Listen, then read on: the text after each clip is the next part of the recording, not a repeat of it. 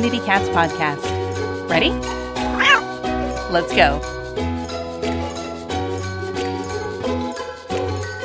Welcome to the Community Cats podcast. I am your host, Stacy LeBaron. I've been involved helping homeless cats for over 20 years with the Merrimack River Feline Rescue Society. The goal of this podcast is to expose you to amazing people who are improving the lives of cats.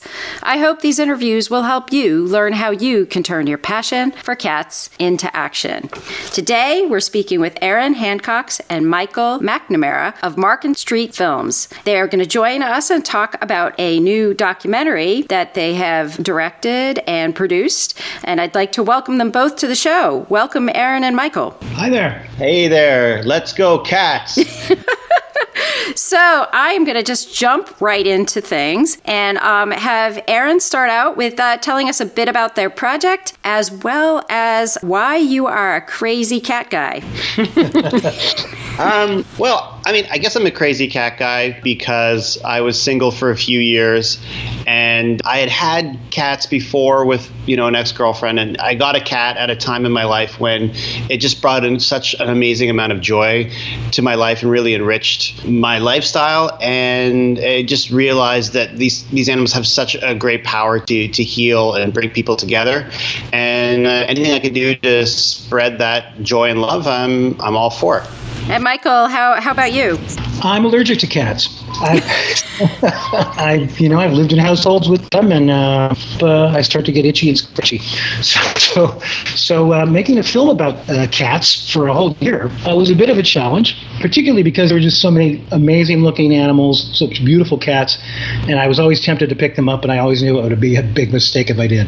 So tell me a bit, Aaron, about Catwalk, Tales from the Cat Show Circuit. Not many of us in the community cat world really deal with the cat show circuit. I have been to several of them over the years because when I was with the Merrimack River Feline Rescue Society, we actually did fundraisers at cat shows. But some folks maybe don't even really know much about what a cat show is. So maybe talk a little bit about your discoveries with the cat show circuit.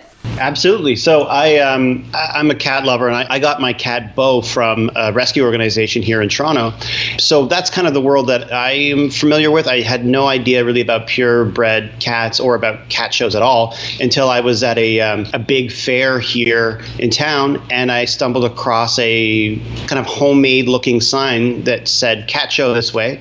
I got excited thinking I was maybe going to get to meet a bunch of cats and play with them, when in actual fact it was a very serious competitive cat show, and I was just surprised and amazed, and I thought, if I'm a cat person and I don't know about this, presumably many people don't know about this, and that's usually a great basis for a documentary, great premise. So why do you think people don't know much about cat shows? Michael, do you want to? No, they're kind of a well-hidden secret in plain sight. If you're involved in that world, there's a cat show for you to compete in every weekend during the season, and the season is like about 10 months long or something like that. Yeah. In Canada, and particularly in Ontario, they're held in just about every small town. There's something going on, and for anybody who doesn't know what they are or what they look like, what happens is usually held in an arena or a community center of some sort, some very large room where people arrive with the cats that they're competing with, and they bring litter boxes and cages and food and all the other things that they're going to need for the weekend, and then they set up a little station essentially, and then they wait to be called to a ring to show off their cat. Well, the difference between a cat show and a dog show is that usually with a dog show, you show up, you parade the dog around in front of the judges, and then that's your one shot at a prize. What they do at cat shows is there's usually 4 or 5 judges and 4 or 5 rings that you bring your cat to, depending upon what the category is. For instance, the long hair category. You actually get judged by 5 different judges over the period of the day, and then points are added. This all sounds very complicated, and in fact, it took us months to understand exactly what all the rules were.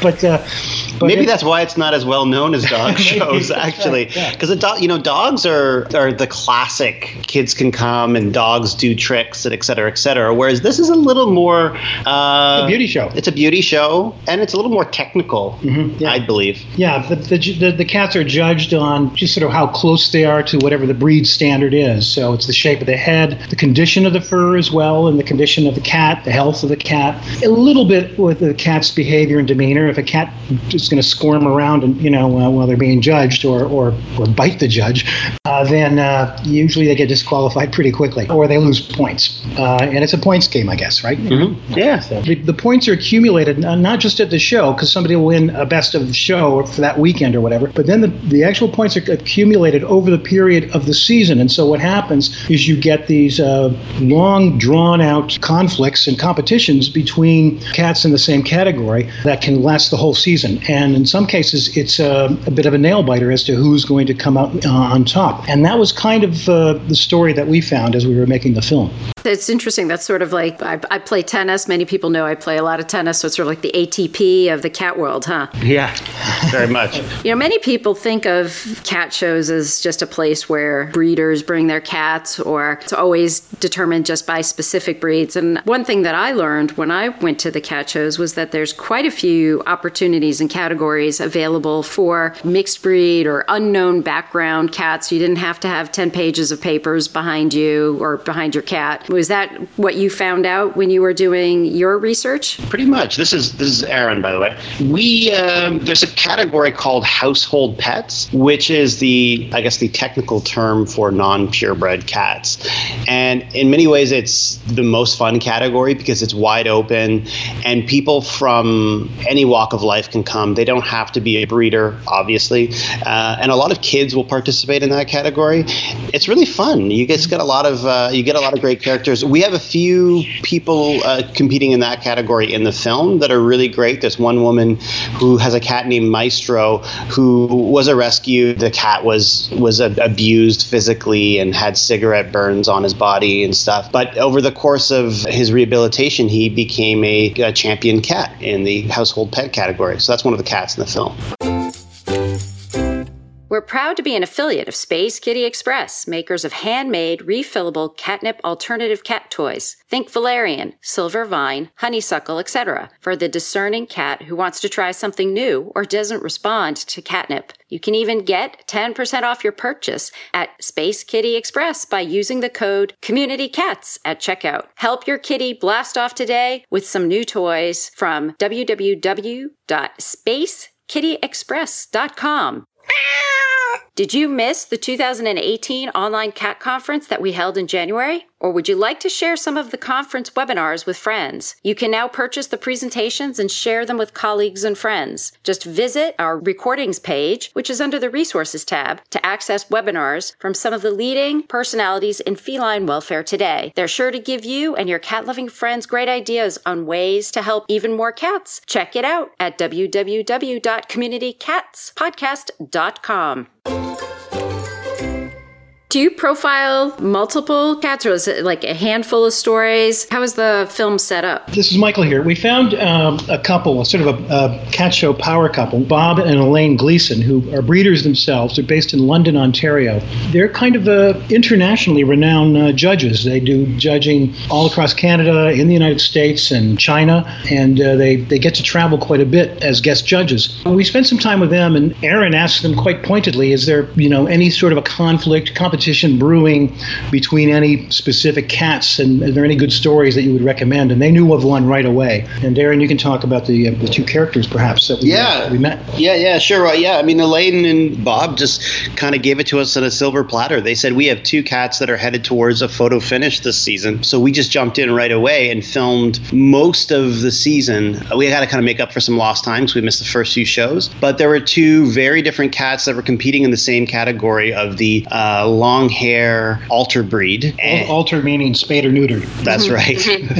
So we followed those two cats and their owners throughout the end of the season, and they were really contrasting cats and contrasting women who owned the cats. Was it intense? It actually was really intense. I'm not gonna lie. Like there were tears shed. The drama was really, well, you'll see it in the film. These cats, they're not just any old cat for them. You think maybe if some of them are breeders, characters, not all of them are. One of our main characters was not. You think, oh, maybe if they have 20 cats, this one cat is just another number. No, these cats are extensions of themselves. In some cases, they treat them like they would their own children, or maybe they consider them to be their children. There's a lot of emotions wrapped up in what they do. So tensions were high. I think there's a lot of drama. Yeah, one of our characters, her name is Kim Langell, and she lives in Moncton, New Brunswick, in the eastern part of Canada. She's a single woman. She scuba dives as a hobby. I think she's a traveling saleswoman, right, essentially, and so spends a lot of time on the road. She's a fierce competitor, and so she had a handful of cats that she was competing in different categories, but her main star was a cat named Bobby, who was Turkish Angora, beautiful, white, gorgeous cat, and with a great temperament, and he loved to show. He was a kind of a boisterous and very playful. Yeah, and so she would travel, hundreds of miles every weekend to compete with Bobby. And at the beginning of the season, it looked like Bobby was going to be a shoo-in. Bobby was just mounting up the points, and nobody came close. And then another cat who hadn't competed in a while, a woman who owned the cat. Maybe you want to talk about Shirley? Yeah, sure. Yeah, Shirley came into the mix and brought Ooh La La, her cat, out of retirement. And Ooh La La is a fantastic cat, a Persian, who had actually just finished second place in the American League, the Cat Fanciers Association of America. So she was coming off an amazing season in the CFA, had retired, and she thought that was the end of Ooh La La's competitive career. And then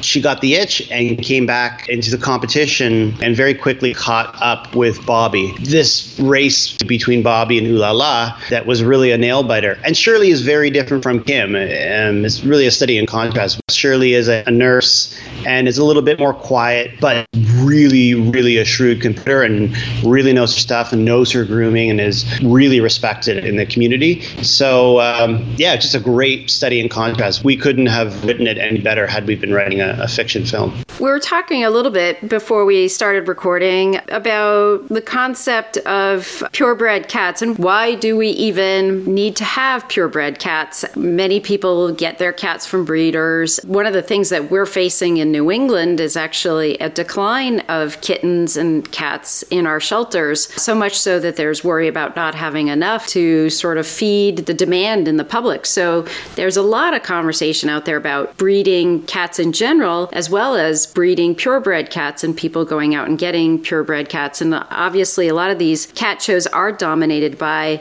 specific breeds of cats. And I just was wondering if you learned anything through your process of putting together this documentary, or if you had some preconceived notions that you might want to share with our listeners. Sure. I mean, maybe I'll take that one as the kind of resident cat owner. I'm a big supporter of rescue organizations, and to get my cat from one, I thought it was a responsible thing to do. And I didn't see the appeal in purebred cats. And I think they made a really convincing argument on a couple of fronts. For one thing, we should say cat fancy organizations are really good about donating that money to rescue organizations and giving back to the community. They see themselves part of the solution. And part of that is choosing the right breeders. If you're a backyard breeder who, sells your cats on PG or sells them in the back of your van, you are not going to be allowed in the show, you won't be celebrated, and the judges will notice. The cats have to be healthy. And on top of that, they really believe that in maintaining these breeds, they're actually maintaining a certain kind of diversity of cats and of food for the diversity of the species. And I agree. I would agree with those comments. The hard part is, especially in other parts of the country where you're dealing with just so much overpopulation, and I guess also expenditure of resources, and it gets frustrating for some of the rescuers out there thinking that there's all this money going into breeding, which may or may not be necessarily true. I personally don't think that there's a ton of money. I don't think that breeders are becoming millionaires out there, but there's this question of sort of, equity going around for all cats. So we do have to be understanding of everybody's perspectives. I think it's been great how the breeders and the cat groups have been very supportive of rescue. And I think it would be really nice that if there could be even more of that. Yeah, we really agree. And in fact, we've partnered with cat rescue organizations in the release of the film and in trying to use what we think is like a really fun, entertaining film to draw attention to an issue that more people should pay attention to. And we should say that we are also working on other cat film ideas that are looking at some of the issues around feral cats. We look at it as all being part of the same conversation. So if folks are interested in finding out more about Catwalk Tales from the cat show circuit, and if they'd like to see it, how can they do that? I guess the most common one would be iTunes. You can also find it on Amazon or pretty much anywhere. I want to thank you both for joining me today and for being guests on my show. And I hope we'll have you on again in the future with your other upcoming projects. It sounds great. Thanks so much. Yeah, thank you. Thank you for listening to the Community Cats podcast. I would really appreciate it if you would go to iTunes, leave a review of the show. It will help spread the word to help more community cats.